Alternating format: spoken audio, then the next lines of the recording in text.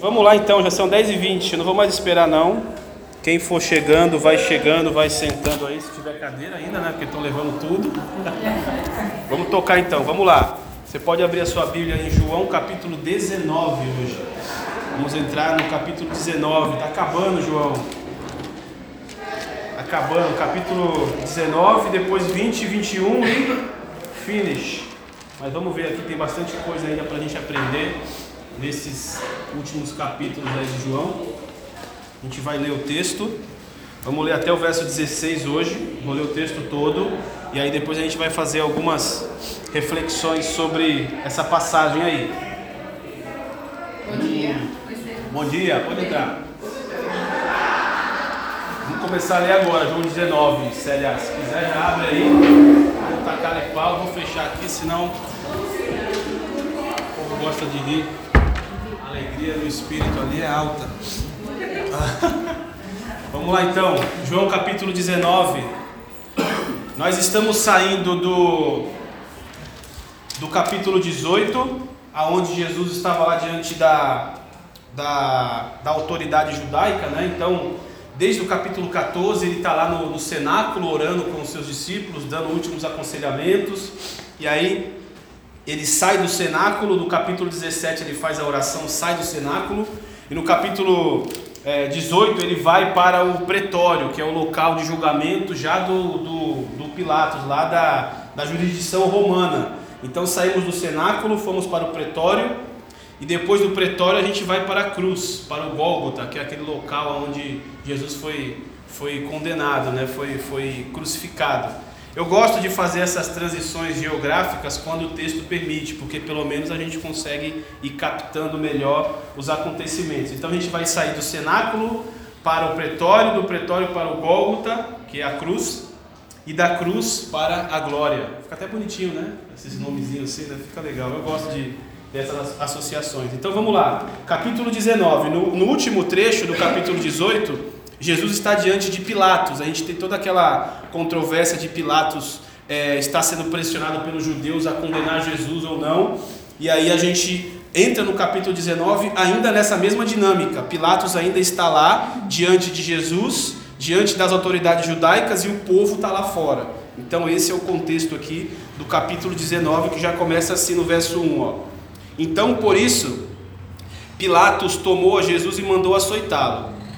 O versículo 2: Os soldados, tendo tecido uma coroa de espinhos, puseram na cabeça de Jesus e vestiram-no com um manto de púrpura. Chegavam-se a ele e diziam: Salve, rei dos judeus! E davam-lhe bofetadas. Outra vez saiu Pilatos e lhes disse: Eis que vou-lo apresento, para que saibais que não acho nele crime algum. Saiu, pois, Jesus, trazendo a coroa de espinhos e um manto de púrpura. Disse-lhe Pilatos: Eis o homem. Ao verem-no, os principais sacerdotes e os seus guardas gritaram: Crucifica-o, crucifica-o. Disse-lhe Pilatos: Tomai-o vós outros e crucificai-o, porque eu não acho nele crime algum. Responderam os judeus: Temos uma lei. Ih, quer pegar a cadeira? Pode pegar. Eu vou pegar o banco lá. Melhor. Leva o banco. Tu mesmo, sabe? Leva o banco. Tem alguém para... Ah, é? Então tá bom. Pegar a longarina. Muito bem. Melhor. Abre a porta. Aí, vê se para por aí, senão vou ter que sentar no chão aqui, da galera, pô. Acho que eles trocaram, devia estar grande, né, a sala de casais, né? Enfim, e nós estávamos aí no versículo 6, agora o versículo 7. Então responderam os judeus: Temos uma lei, e de conformidade com a lei, ele deve morrer, porque a si mesmo se fez filho de Deus. Pilatos, ouvindo tal declaração, ainda mais atemorizado ficou, e tornando a entrar no pretório, perguntou a Jesus: De onde és tu? Mas Jesus não lhe deu resposta. Então Pilatos o advertiu: Não me respondes? Não sabe que eu tenho autoridade para te soltar e autoridade para te crucificar? Então respondeu Jesus: Nenhuma autoridade teria sobre mim se de cima não te fosse dada. Por isso, quem me entregou a ti tem maior pecado. A partir desse momento, Pilatos procurava soltá-lo, mas os judeus clamavam: Se soltas a este, não és amigo de César. Todo aquele que se faz rei é contra César. Ouvindo Pilatos essas palavras, trouxe Jesus para fora, sentou-se no tribunal, num lugar chamado Pavimento, no hebraico Gabatá. E era a Parasceve Pascal, cerca da hora sexta, e disse aos judeus: eis aqui o vosso rei.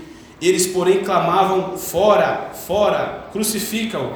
Disse-lhe Pilatos: hei de crucificar o vosso rei? Responderam os principais sacerdotes: não temos rei senão César. Então Pilatos o entregou para ser crucificado, e aí termina a nossa leitura.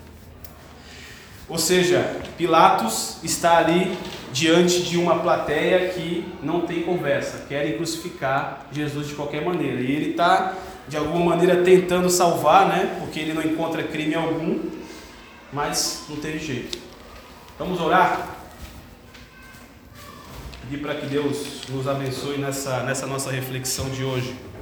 Oremos então.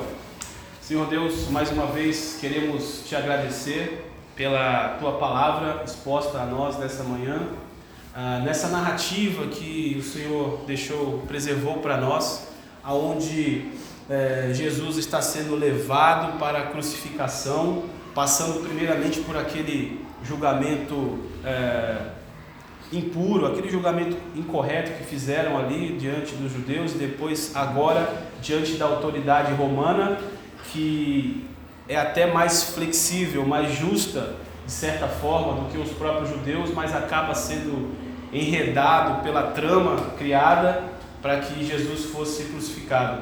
Tudo isso tinha um propósito do Senhor mesmo, mas a gente percebe ali a ação humana dentro dessa trama, que realmente foi uma coisa sem palavras, que nos traz até vergonha. Mas ao mesmo tempo sabemos que eles são humanos e nós também somos, e talvez até nós ali faríamos a mesma coisa ou até pior. Enfim, esse resumo, que o Senhor nos abençoe a entender o que a tua palavra quer nos ensinar nessa hora, e que possamos permitir que o Senhor sonde nossos corações, para que não sejamos assim, pessoas cegas, com um objetivo totalmente contrário ao objetivo do Senhor. Então nos abençoe nessa reflexão, em nome de Jesus. Amém. Amém, gente. Então vamos lá, vamos fazer essa passagem aí, essa reflexão, para a gente poder entender o que está acontecendo aqui. Vou trazer algumas informações que são bastante pertinentes sobre o que está se passando. Aí, para quem joga xadrez, né, segundo a minha auxiliar de pesquisa de imagens no Google, ela disse que isso aí é um checkmate, né? Não sei se é no jogo, só se jogar aquele dama e olha lá, ainda apanha.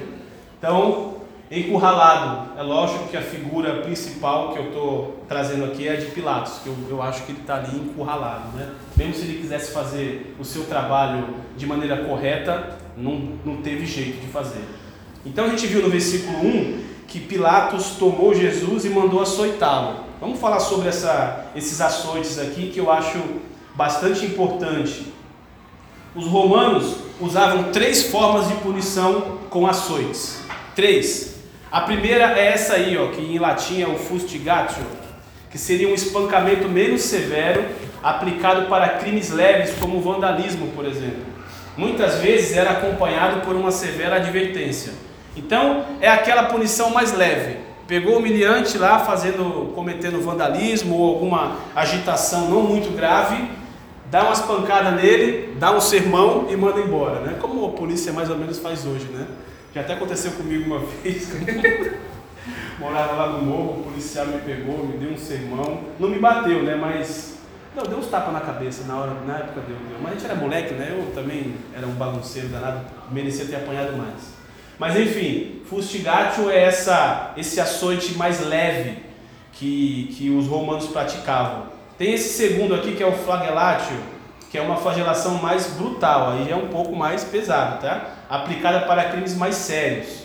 Só que a pior de todas é essa aqui, verberatio, o castigo mais terrível de todos e sempre associado a punições como a crucificação. A vítima era despida e amarrada numa estaca e era golpeada por diversos torturadores até que se cansassem de bater. O cara batia até cansar o braço. Ou seja, coitado do cara que estava levando a verberatio aí nas costas. eles utilizavam um chicote com pedaços de ossos e metais amarrados nas pontas, e esses açoites eram tão selvagens que às vezes a vítima já morria ali mesmo. Então imagina só, e aí só para a gente trocar uma ideia, os teólogos divergem sobre qual dos 3 açoites foi aplicado em Jesus. Alguns acreditam que foi o primeiro, que era mais leve, já que Pilatos estava na de Jesus, né, estava tentando inocentá-lo, digamos assim. Quer dizer, ele já sabia que era inocente, mas ele queria efetivar essa inocência. Então, de repente, ele deu aquelas pancadinhas mais leves, deu um sermão. Mas outros teólogos pensam que foi essa aqui, a verberatio. E alguns dizem que aconteceu as duas. Primeiro a mais leve e mais para frente a verberatio. A gente sabe que aconteceu essa aqui de alguma maneira, porque na narrativa dos outros evangelhos, Jesus não consegue nem carregar a própria cruz, né? Ou ele está muito cansado, que eu acho que não é o caso, ou ele tomou a verberatio aí. E essa aqui, até no filme Paixão de Cristo, parece que é essa, né, que eles colocam lá, né? E era muito comum os caras já morrerem aqui, ou todo mundo aqui já tomou café, né? Ninguém tem enjoo não, né? Era comum os órgãos ficarem expostos até. Estourava tudo, estourava osso, e o cara já ia ali praticamente tendo que segurar os órgãos para não cair. Essa é terrível, essa talvez tenha sido a que Jesus recebeu. Então, a gente não sabe o que aconteceu, a gente sabe que ele foi açoitado de alguma maneira ou outra. Então, por que Pilatos açoitou? Porque ele estava cumprindo o protocolo romano, né, de açoite. E talvez, a gente vai ver mais para frente, por causa da escalada, digamos assim, da intensidade de emoções de Pilatos. Primeiro ele está ali num jogo, né, já vem esses caras de novo me trazer um culpado. Julguem vocês mesmos, ele fala isso na lição anterior. E aí os caras, não, a gente não pode matar. Aí ele, os caras querem matar. Caramba, o que eu faço aqui? Vou conversar. Aí vai lá, faz todo o protocolo, conversa com Jesus, como a gente viu na aula passada. E talvez nesse ponto ele estava pensando assim, os judeus querem matar, mas eu não quero matar porque ele é inocente. Então de repente eu vou dar uma surra e os caras ficam tranquilos, não querem mais matar. Mas não, eles queriam a morte mesmo, né? Então, enfim, é uma tensão aqui sobre o coração, né, de Pilatos. Imagina a pressão dele aqui, né? Ele não é o dono de tudo, ele é empregado de César. E a gente vai ver aqui depois que o César daquela época, que era o Tibério, ele era um cara meio maluco. Ele vamos dizer assim, que ele via conspiracionistas até embaixo da cama. Então, se os judeus falassem para Tibério, olha, veja bem, tem um cara lá na Judéia, chamado Jesus, que está se fazendo de rei, e o teu governador lá não puniu direito, ele podia morrer. Então Pilatos está numa tensão ali desgraçada, né? O Pilatos é o mesmo que autorizou a morte de João Batista? Não, mas é o Herodes. Não. É o Herodes. É uma outra. Isso é uma outra jurisdição, né? Digamos que Pilatos ele era responsável por uma região na Judéia e Herodes uma outra. Né? Herodes também era subordinado a César. Já ali é uma trama também da mulher, do cara, e enfim, é outro esquema. Não, é que eu não lembrava agora o nome Pilatos. Herodes. O Herodes? Sim. É isso mesmo. Dá pra... É, imagina, é uma outra jurisdição. Então, os versículos 2, a gente vai ver rapidinho aqui. Os soldados, então, eles teceram uma coroa de espinhos e colocaram um manto de púrpura, né? E ficavam zombando, falando, salve, rei dos judeus. E davam bofetadas, né, em Jesus. Então, era uma prática comum entre os soldados romanos vestirem os condenados com roupas e coroa que faziam alusão a um rei, mesmo se o crime da vítima não fosse a autoproclamação real. Ou seja, os soldados ainda não tinham o veredito do crime de Jesus, mas já estavam tratando como se fosse alguém se fazendo rei. Então por isso que eles vão lá zombar, né? Então eles colocam uma coroa de espinhos. Geralmente os reis tinham uma coroa que era com os espinhos eram para fora, né, para não machucar, e essa era para dentro. Então bateram, e se eu não me engano nos outros evangelhos dizem que eles bateram para ferir mesmo a cabeça dele e colocavam uma roupa como olha o rei aí, olha o Zé Mané que fala que é rei. Então tinha essa zombaria do lado dos soldados romanos. Eles não estão nem aí, eles são carrascos. Então eles estão lá para fazer o que Manda matar, a gente mata. Se não é para matar, a gente bate e solta. Antes de baterem em Jesus, eles já baterem em muita gente. Claro. Estavam muito acostumados. Claro. Então, assim, eles estão fazendo o trabalho sujo deles. Então, são cruéis, mas os piores são os judeus, né? Os danados ali que colocaram nessa situação. Também era comum utilizar de sarcasmo contra os condenados. A expressão salve era oferecida ao imperador César. E eles falam, salve, rei dos judeus. Todo está falando que é rei? Toma. De repente ficava nessa, né? Tu não é rei? Pá, batia e enfim. Essa cena é interessante porque traz que a situação de que Jesus foi zoado, foi condenado, foi zombado, tanto pelo seu povo quanto por aquele que não era povo dele. Né? Os romanos não eram povo, os judeus eram. Então ele foi zombado pelos dois. Né? Ou seja, lá em João 1 a gente lê no versículo 12, se não me engano, que Jesus veio para os que eram seus e os seus o rejeitaram. Né? Então isso aqui prova que não só os seus, mas também aqueles que não eram o rejeitaram. Então perceba, o que Jesus passou foi uma humilhação física e também psicológica, talvez, e social também. Ele foi envergonhado de maneira assim, não tem bullying que chegue perto disso aqui. não tem. O pessoal está com essa discussão aí de um novo projeto de lei de que proíbe algemar bandido, né? Que é uma humilhação pro coitado do menino, né? Enfim. Imagina essa humilhação aqui, né? Isso aqui, a algema era a fichinha, né? Enfim. Marcelo, tem uma coisa aqui interessante. Diga, assim, diga lá. E muitos também das pessoas que sofriam, elas eram bandidos também. Que não era, a gente sempre olha, Jesus é uma vítima, lógico, inocente, mas eles condenaram muita gente ruim também. Sim.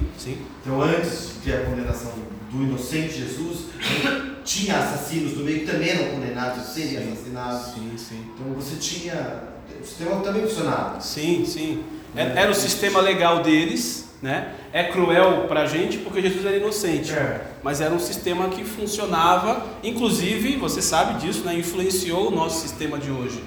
A chamada cognitio, que eu li semana passada, que é antes de condenar, ouvir o condenado, nasceu em Roma, né? E hoje no nosso direito a gente tem isso, né?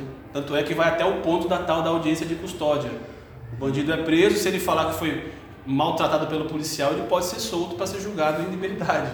O Brasil exagera as coisas, né? Tanto de um lado quanto do outro. Mas começa lá, essa coisa de dignidade do condenado começou em Roma. Do jeito romano. Começou, foi aperfeiçoado assim, né? Vamos dizer que se destaca lá, porque também Israel tinha já isso, né? De você ter um julgamento digno, né? O pessoal hoje chama de o direito ao contraditório e ampla defesa, né? É isso que eles falam. Enfim, nasceu em Roma, mas era assim, né? O cara que caiu ali, tá danado, é melhor não cair, né? Porque eles vão fazer isso aí mesmo. Então, para eles era justo. Eles tinham acesso às escrituras de antes, né? Os judeus, sim. Isso. E esses sacerdotes, eles tinham acesso à lei. O que eles esperavam? Eles também não tinham o acesso às profecias? Moisés, por exemplo? É uma boa pergunta. Eles estão ali também defendendo Jesus, porque assim, eles acham que é um charlatão frustrado de que Messias, né? Sim, eles têm essa... Mas não tinha outra referência? Outra referência profética, não. Mas o que a gente entende assim na conjuntura maior, estudando essas coisas, é que eles criaram um sistema religioso à parte do próprio sistema revelado, né? Das profecias reveladas no Antigo Testamento. Então eles criaram para si uma nova religião e automaticamente criaram um novo Messias que nunca veio até hoje. Inclusive eu entendo que o Messias deles eles veem como um Messias terreno, uma pessoa que vai, vamos dizer assim, fazer a paz terrena aqui. Sim. Aqui, né? Eles pensavam na figura política. Isso. Jesus pregava uma coisa mais divina, né? Exato. De outra esfera. Eles tinham essa visão política de alguém que vai vir aqui agora e tirar César do lugar e colocar o nosso... Restaurar Israel. Exato. Só que é uma questão de interpretação, talvez de perspectiva. Eles esperavam uma coisa e na verdade não entenderam que era outra. Tanto é que ele veio, o Messias veio e eles mataram, né? Mandaram matar. E aqui, gente, toma cuidado para não deixar seu coração humano, que também é tão ruim quanto o deles, criar um ódio contra o povo judeu. Isso foi um erro histórico que a gente cometeu. A gente, assim, eu falo protestante, né? Lutero era um cara que pregava claramente o ódio, assim, né? A sua aversão aos judeus. E o que aconteceu com essa interpretação de Lutero? Lutero foi um homem de Deus, gente, tá? Homem de Deus é falho, tá? Homem de Deus peca, não é perfeito. Mas foi um homem de Deus, é um cara que, com o auxílio de príncipes, pessoas poderosas ou não, ele foi lá e começou a reforma. Ele não tinha essa intenção, mas o negócio tomou proporções que, graças a Deus pela reforma, é uma bênção. Só que no processo, Deus usa homens e homens são falhos. Lutero pregou essa aversão aos judeus. E o que aconteceu lá em 1900 e alguma coisa, 30, depois ali principalmente a Segunda Guerra? Um tal de Bigodinho, né, que chamam de Hitler, ele usou os escritos de Lutero para fomentar o protestantismo contra os judeus. E conseguiu, por uma parte da igreja apoiou o nazismo. Então olha o problema aí da gente, né, colocar muito peso em uma coisa que não deveria ter colocado. Então Lutero pregava contra os judeus. Não, vocês mataram o Messias. Aí Hitler pegou essa coisa na Alemanha e uniu os protestantes com isso. Então toma cuidado, pode tomar proporções grandes aí, uma interpretação falha da história da Bíblia, tá? Os judeus são tão pecadores quanto a gente. Então não alimente o ódio pelo judeu se você o tem. Mas assim, talvez se eu tivesse que ter, eu acho que eu teria pelos romanos, porque na verdade eles viviam lá no meio e eles meio que mandavam nos judeus, né? Uhum. E eles tiravam os judeus como burro. Essa é a verdade, vamos dizer assim bem claro, né? Sim, sim. E aí nesse episódio todo, o que aconteceu é que politicamente eles não estavam assim para o lado espiritual, eles estavam mais, no meu entender, né? Eles estavam mais para o lado político da situação. E não importa se era Jesus ou quem era que estava ali, eles queriam mostrar o lado de quem era mais forte. Os romanos, eles não colocavam o pé para trás em nada, não paravam para pensar. Era o que eles determinavam. Aquilo e acabou. E isso se arrastou e se arrasta ainda, né? Então,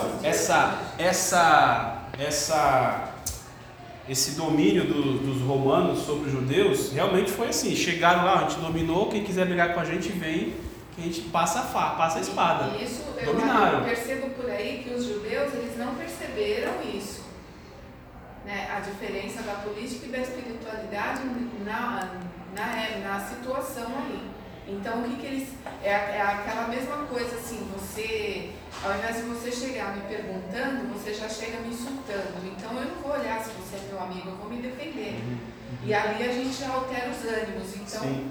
Eu esqueço que eu sou uma cristã e estou te respondendo. Eu entendo. Não consigo, os judeus, eu acho que eles não conseguiram ficar no salto. Né? Existe isso também, de certa forma. Foi uma defesa deles. Sim, existe essa reação, esse pensamento, mas assim, olhando, agora nós temos o privilégio de olhar a história já como concluída, né, daquele tempo que se passou.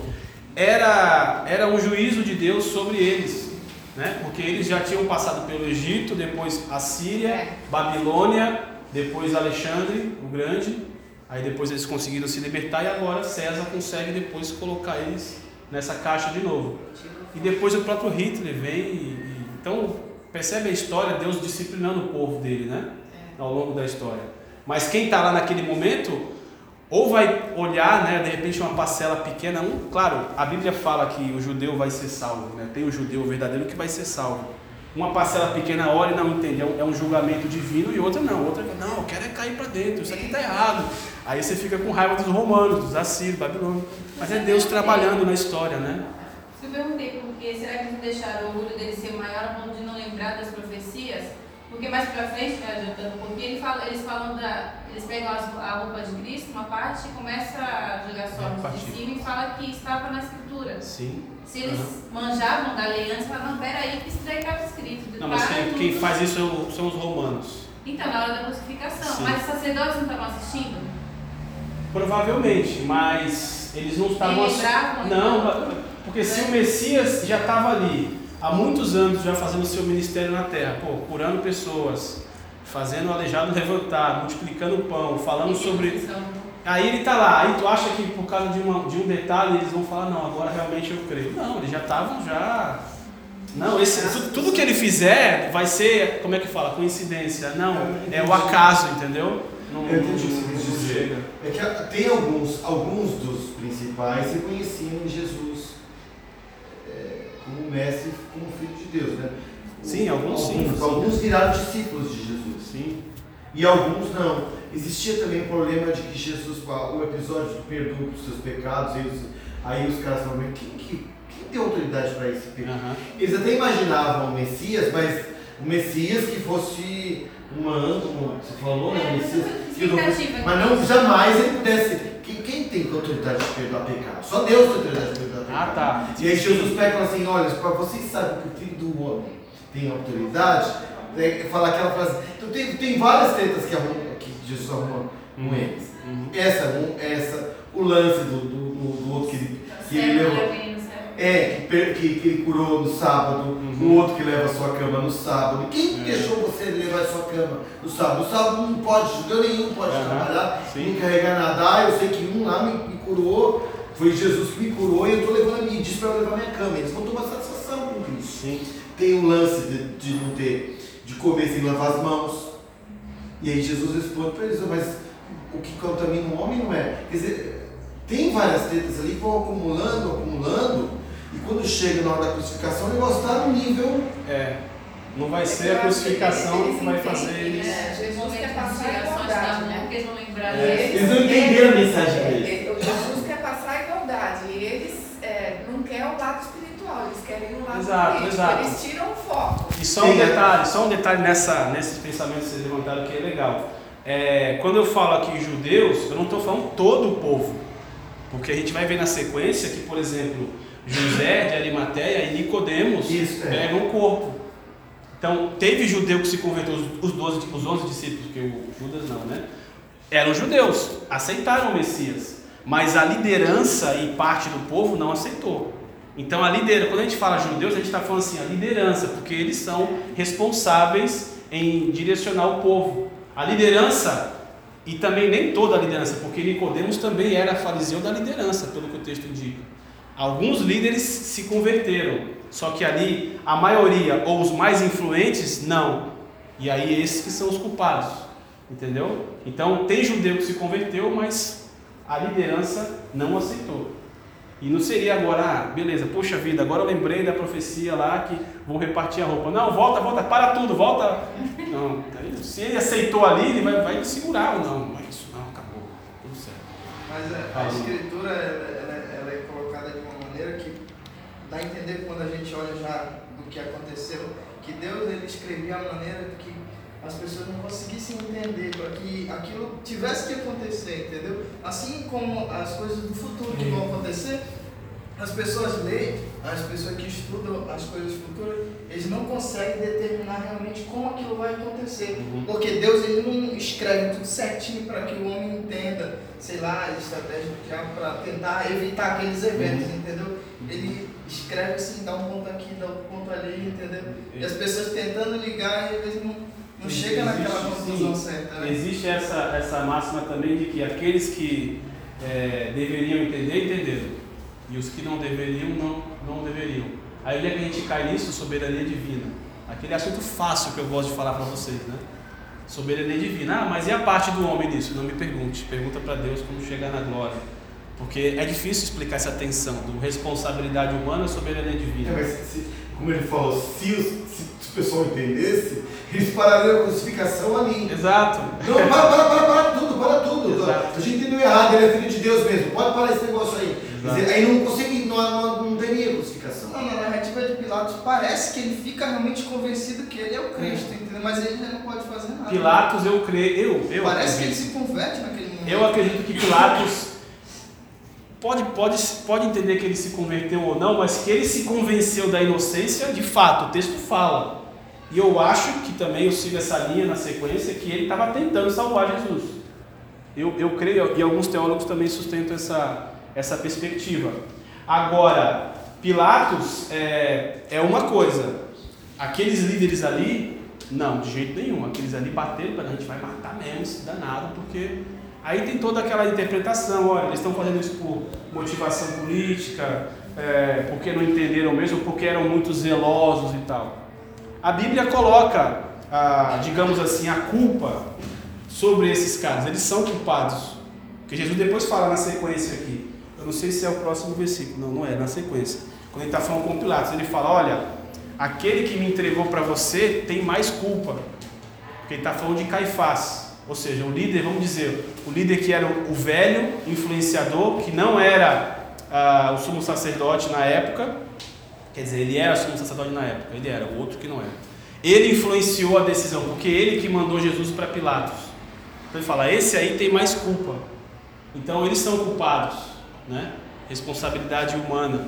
Agora, soberania divina, como que isso concilia? Onde que é o ponto que eu separo a minha responsabilidade e a soberania divina? Cara, eu não sei, eu não consigo. A minha resposta não vai ser satisfatória para vocês, com certeza, então não vou nem me arriscar, tá? Enfim, legal essas interações aí de vocês, tá? Depois vocês respondem para mim se Pilatos se converteu ou não, né? Quem sabe? Não sei, eu não sei. Enfim, o texto nos mostra que por várias vezes Pilatos tentou soltar Jesus, isso é claro, tá? Várias vezes tentou soltar. Ele fala, não encontro nele culpa alguma, julguem vocês mesmos. Olha, eis aí o rei de vocês. Então ele está tentando libertar.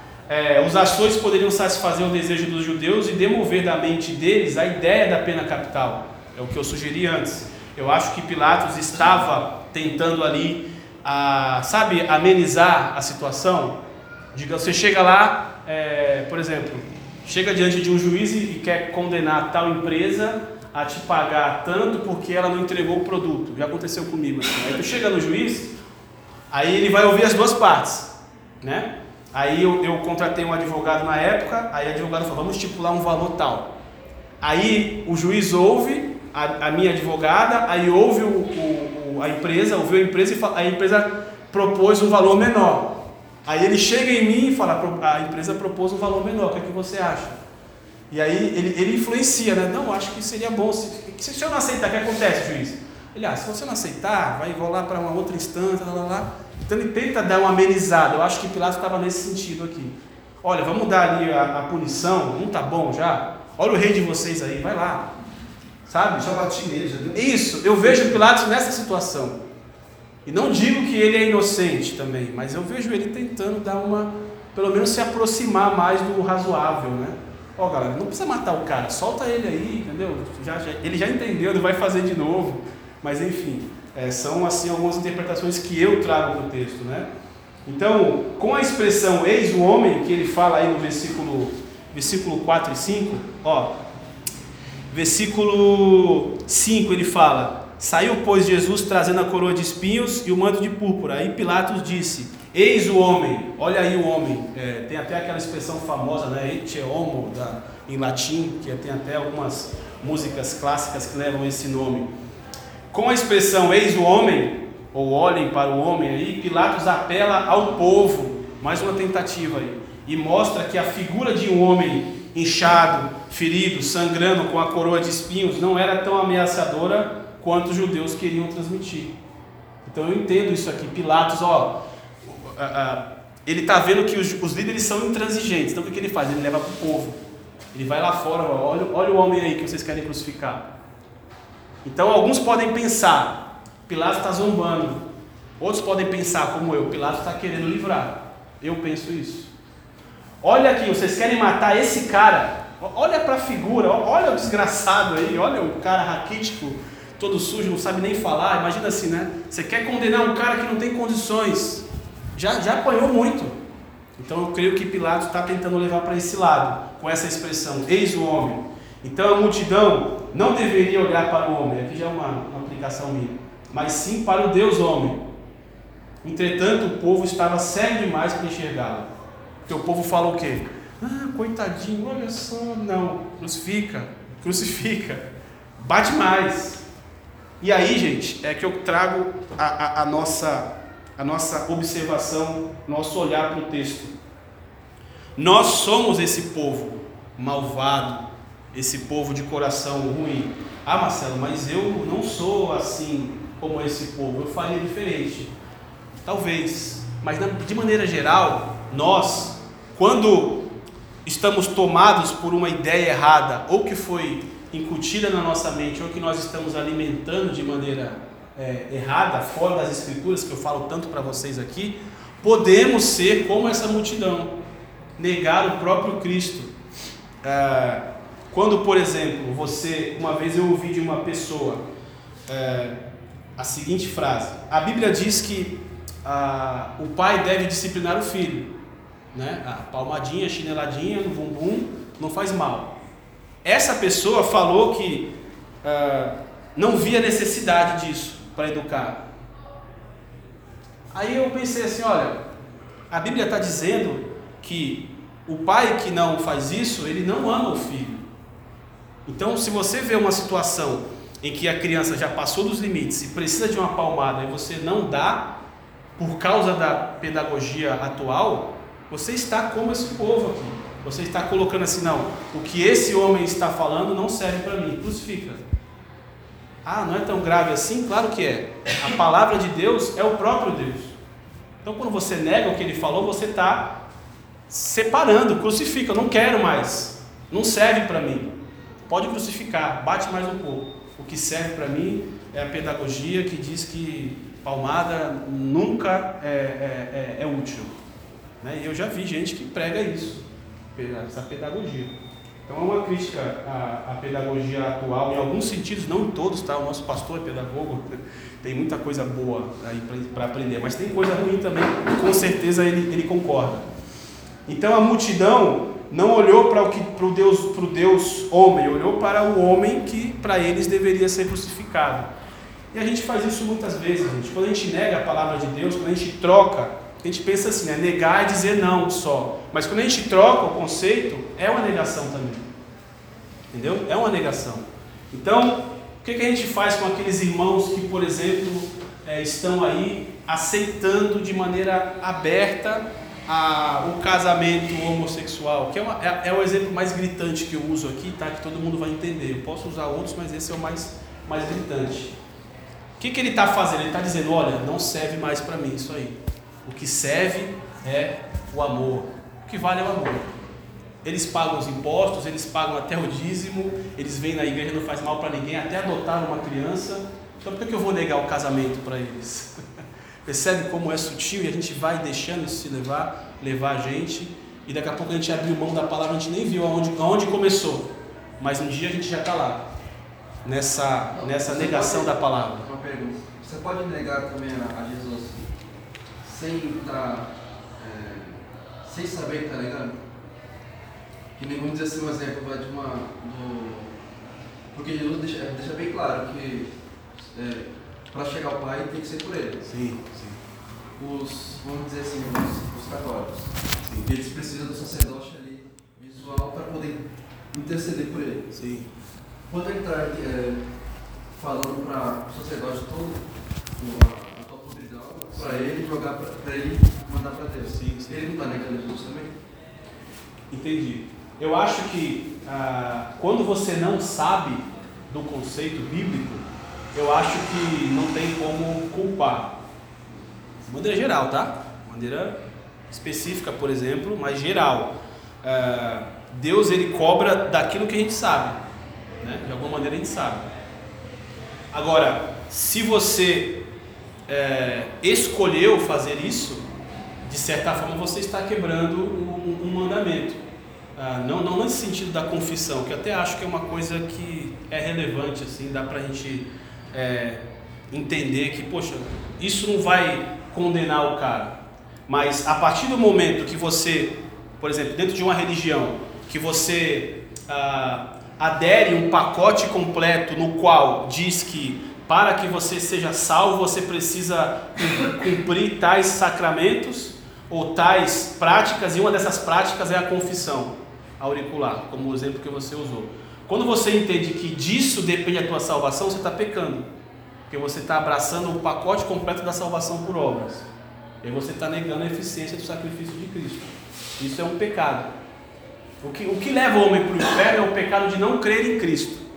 Ah, Marcelo, então uma pessoa que faz isso vai para o inferno? Não necessariamente. Eu não sei se ela, no coração dela, está fazendo isso, entendendo o pacote completo de salvação. Entende? Não sei se respondeu a tua pergunta, mas eu acho que pode ser como não pode, depende do conceito que ela tem. Se ela é inocente, eu acho que não tem problema. Deus vai perdoar aquilo, entendeu? Talvez seja tomado como um pecado, né? Não como negar, né? Sim. Porque a Bíblia diz que o homem perece por falta de conhecimento. Então, se ele não conhece, ele está pecando, não negando, eu acho. Sim, talvez, não sei. Eu creio que pode ser pensado dessa maneira. Porque aquela história, né? Por exemplo, pegar um polêmica aqui, né? Eu vi durante alguns anos passados, esse ano não muitos, mas ano passado até o outro, ocorreram muitos suicídios de pastores, né? Aí a ficar aquela polêmica, foi para o inferno ou não foi? Perdeu a salvação. Até no seminário a gente ficou uma discussão lá no seminário com os amigos meus. Aí ficou aquela coisa, né? Não, perdeu a salvação porque não perseverou até o fim. Aí eu falei, gente, não é bem assim. Se eu estou, por exemplo, dirigindo meu carro, e aí eu solto um palavrão. Palavrão é pecado. Mas é um pecado, vamos dizer, pequeno, não sei, mas é um pecado. Soltei um palavrão. E logo após o palavrão tem consequências do pecado. Se fala um palavrão... Sim, soltei um palavrão, eu bati o carro e morri. Vou pro inferno? Não. Direto. Não vou, é direto, já bati fogo no carro e fogo no inferno. Não. Foi um erro, foi. Mas o pecado que condena o homem é o não crer em Jesus. Ou seja, para mim não é suficiente esse Salvador. Entendeu? Então, da mesma forma, o suicídio, na minha opinião. O cara está num momento de fraqueza no qual ele pensou uma besteira e se matou. Pumba, não dá para voltar, morreu. Foi para o inferno por causa disso? Não necessariamente. Não necessariamente. Porque tem pastores que estão no limite aí, né? Nem o Luquete falou aqui. Pastor hoje faz isso, faz aquilo, faz aquilo, faz aquilo. O cara está no limite. De repente ele chega em casa, ele quer descansar. Aí a mulher entra numa discussão com ele. Não, o cara não aguenta mais. Pô, dá um tiro na cabeça e morre. Acontece. O cara foi para o inferno por causa disso? Não necessariamente. Muita gente também desconsidera o fato de que existem problemas mentais. Sim. Doenças mentais. Existem doenças mentais. E de uma doença a pessoa é vítima. Exato. A gente desconsidera isso. Exato. A gente acha que todas as coisas que a gente toma na consciência. Como Judas Iscariotes tomou ele teve consciência de trair e depois teve consciência de se matar. É diferente, né? É diferente. O Pedro que teve a consciência de arrancar o orelha do soldado, depois ele teve a consciência de trair também a Cristo, ele também traiu. Só que ele não se matou, mas ele teve essa consciência. Ele fez conscientemente isso. É a mesma coisa da depressão, né? Existe depressão que é culpa do deprimido, existe depressão que não é culpa dele, é apenas uma patologia, uma doença. Então não é falar que tudo é do diabo, não. Tem depressão que tem depressão que não é. Então o cara está deprimido e se matou. É um doente, coitado, que pena que não resistiu. Aí isso vai tirar a salvação do cara? Não, eu acho que não, né? Enfim, aí não sei como é que vocês pensam, mas são assuntos que vieram... Né? Tem o suicídio, talvez mais literalmente esse, não tiro em mim, corto os pulsos, sei lá, me jogo em algum lugar. E o que aos poucos, né, as pessoas vão se entregando a bebidas ou a outros vícios, e vai até uma hora morrer de overdose, de cirrose. Pode ocorrer, erros sucessivos, né? De qualquer forma se auto-prejudicando, talvez com o ela também está fugindo. Entendeu? Ela também está fugindo. Sim, são Só fugas. se matou assim, de se agredir, mas aos poucos, São fugas. Essa sistematização de fugas que se percebem em ações de beber, tomar remédio e tal, pode estar refletindo ela não crer em Jesus? Pode. Aí ela vai para o inferno porque ela não crê em Jesus, não porque ela se suicidou. Mas sabe tão interessante que estamos vendo, da blasfêmia contra o Espírito Santo, eles não blasfemaram, eles não citaram o Espírito Santo. A palavra Espírito Santo é citada por Cristo. O que eles fizeram foi não crer no poder de Cristo. Quando eles falam que o poder que você usa para expulsar esse demônio é o poder dos demônios. Eles não citaram o Espírito Santo, eles citaram Cristo. Jesus que fala, olha, porque é exatamente o que você falou. O que é o pecado que te leva para a morte eterna? É não crer em Cristo. E foi o que eles fizeram, eles não creram em Cristo. O pecado da blasfêmia contra o Espírito Santo é não crer em Cristo, no poder dele, que é o poder do Espírito Santo. É por isso que nessa explicação do que é a blasfêmia, a gente tem que entender, não é um ato pontual. Eu blasfemei agora, pondo o dedo aqui. Não, é um processo que vem ocorrendo e no momento que eu coloco o dedo já é o resultado de tudo que eu escolhi antes. Essa é a blasfêmia. Então por que eles, naquele momento, Jesus fala, né, que a blasfêmia não será perdoada? Porque eu estou aqui, Jesus falando, já expulsei demônio, já curei o cego, já curei o aleijado, já falei sobre o ano aceitável do Senhor, já fiz isso na tua frente. E agora você vem falar para mim, expulsei o demônio da tua filha, não é o caso, né, vamos dizer assim, no nosso caso aqui, expulsei o demônio da tua filha ou da tua sogra, né? Da sogra, né? Dá para sair o demônio dela? Dá, né? E você fala que eu sou o maioral dos demônios? Não tem jeito você. Então é um processo, a blasfêmia é um processo que culmina numa ação de negação, entendeu? Então, muitos judeus blasfemaram, Jesus vivo ali já. Agora, em quantas, Marcelo? Em 2, em 3 negações? Eu não sei quantificar, negou 7 vezes é blasfêmia, eu não sei, mas existe o processo. E não eu sei que é um processo e não é uma ação pontual só. Falei para a primeira vez aqui de Jesus para vocês não aceitaram, mas tudo para o inferno, blasfemos. Não, você pode aceitar depois, entendeu? É um processo. Então a condenação é um processo. Então, que culmina aqui com a condenação física de Jesus, muitos ali eu acho que assinaram o passaporte direto para o inferno, eu acredito. Mas por causa de um processo, não por causa de uma ação pontual só. Tá bom? Essa parte Diga, Célia. Eles gritam crucifique, lendo um pouco melhor, a gente vê que é os guardas que gritam, né? Para crucificar ele. Qual versículo? 6? O 6. Esses guardas provavelmente eles são romanos ou será a guarda do... Porque na realidade, se a gente for ver, eles estavam tão preocupados com a política e Jesus com a igualdade, que é uma coisa assim, na verdade, o Pilatos, ele tinha uma posição em que ele poderia reverter, mas o egoísmo que a gente tem não deixa a gente assumir assim, não, eu estou errado. Ele talvez não quisesse perder ali alguma coisa que está faltando aqui, que deva ter em outros livros, outra história, alguma coisa que eu não estou conseguindo pôr aqui agora, que a pessoa não quer perder o privilégio, o nome que ela tem. No caso aqui, o Pilatos, ele sabia que estava errado, pelo jeito dele. Então, de alguma forma, pelo coração dele, ele tentou amenizar a história. Como os romanos eram, eu disse, tenho dito, vai ser do jeito que eu disse. Eles também não quiseram baixar a guarda para não perder o nome, né? Algum privilégio. Tu não veio aula passada, aí, né? Não. Eu falei sobre isso.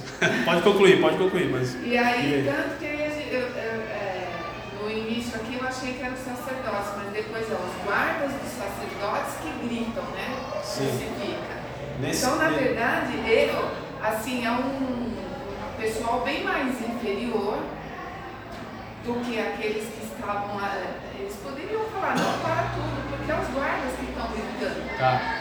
Nesse caso da narrativa, se a gente ficar só com esse relato, dá a impressão mesmo que são só os guardas, mas na verdade, se você ler os outros evangelhos, os sinóticos, Mateus, Marcos e Lucas, ou seguir no capítulo 7, no versículo 7, ele fala o quê? Responderam os judeus: temos uma lei e de conformidade com ela não podemos matar. Ou seja, Pilatos responde aos judeus. Então os judeus e os soldados estavam pedindo a crucificação.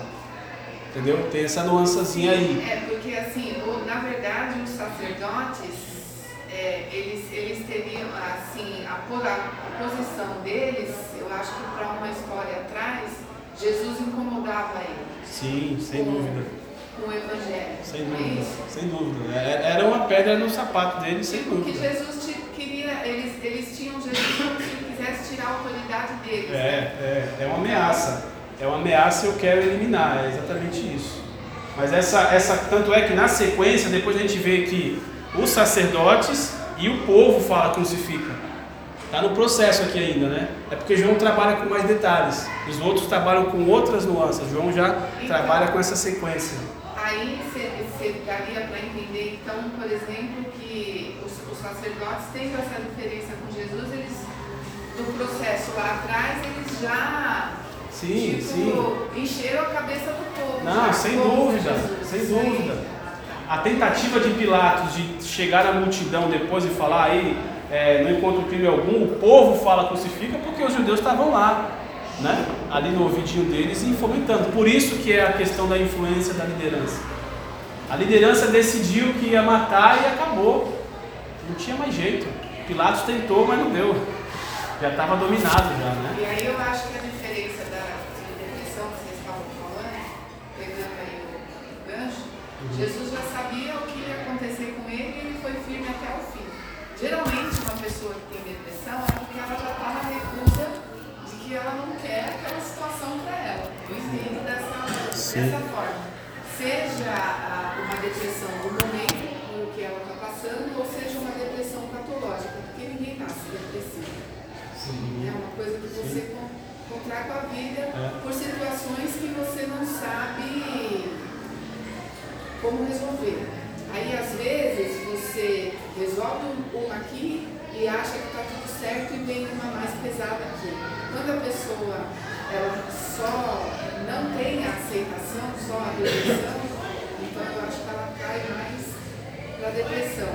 E eu acho que o que Jesus quer passar aí, ou Deus, né, quer passar com essa história o firme, né? Sim, a perseverança. A perseverança não é em questão só do Evangelho, mas é perseverança na vida. Sobre essa questão da depressão é bem delicada, porque tem essa coisa da pessoa ser doente, estar adoentada, né? E doença é doença, se trata. E tem também, às vezes, a culpa da pessoa no processo ali. Aí tem que ter muito cuidado para identificar a culpa e não descer a lenha já na pessoa, porque pode piorar a situação dela. Mas em algum momento do aconselhamento, levar ela a refletir sobre aquilo. Né? Porque às vezes se aborda assim, não, é um coitado total. Ou é um endemoniado total. Então fica os dois extremos e a pessoa não é curada, não consegue se curar. Tá bom, gente? Então, estamos no final já. Bateu, deu 11h15. Então só esse último slide aqui, ó. Então a outra tentativa de salvar Jesus resumia-se em transferir a aplicação da sentença da morte aos próprios judeus. Assim talvez Pilatos poderia virar o jogo, mas essa foi uma tentativa vã, pois os líderes religiosos estavam jogando com a lei debaixo do braço. Ou seja, a gente não pode matar, tem uma lei aí que fala que não é a gente. Então essa mudança no tapetão ali que Pilatos quis fazer não funcionou. Então continua o drama de Pilatos para a próxima semana. Vamos deixar ele sofrer mais 7 dias. Aí semana que vem a gente finaliza, tá bom? Para não passar o tempo de vocês aí. Valeu, gente. Então, obrigado. Deus abençoe. Até semana que vem. E leiam João 19, hein? Vai ser legal.